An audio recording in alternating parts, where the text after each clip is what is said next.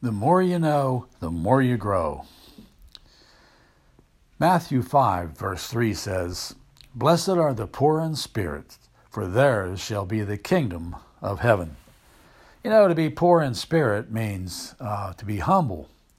But to be humble really means to have an honest understanding of who we are in our own hearts, to know where we stand in relationship to God and to other people.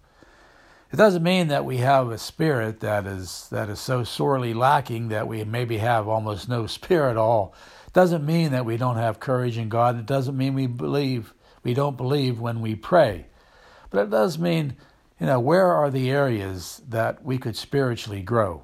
Where are the areas that we could go deeper into God's Word?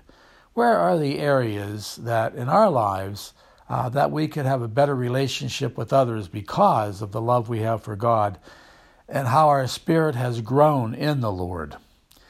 If we have an honest assessment of who we are, then we can be more honest with others. Because after all, if we are not honest with ourselves, how on earth can we be honest with others? The more we know, the more we grow.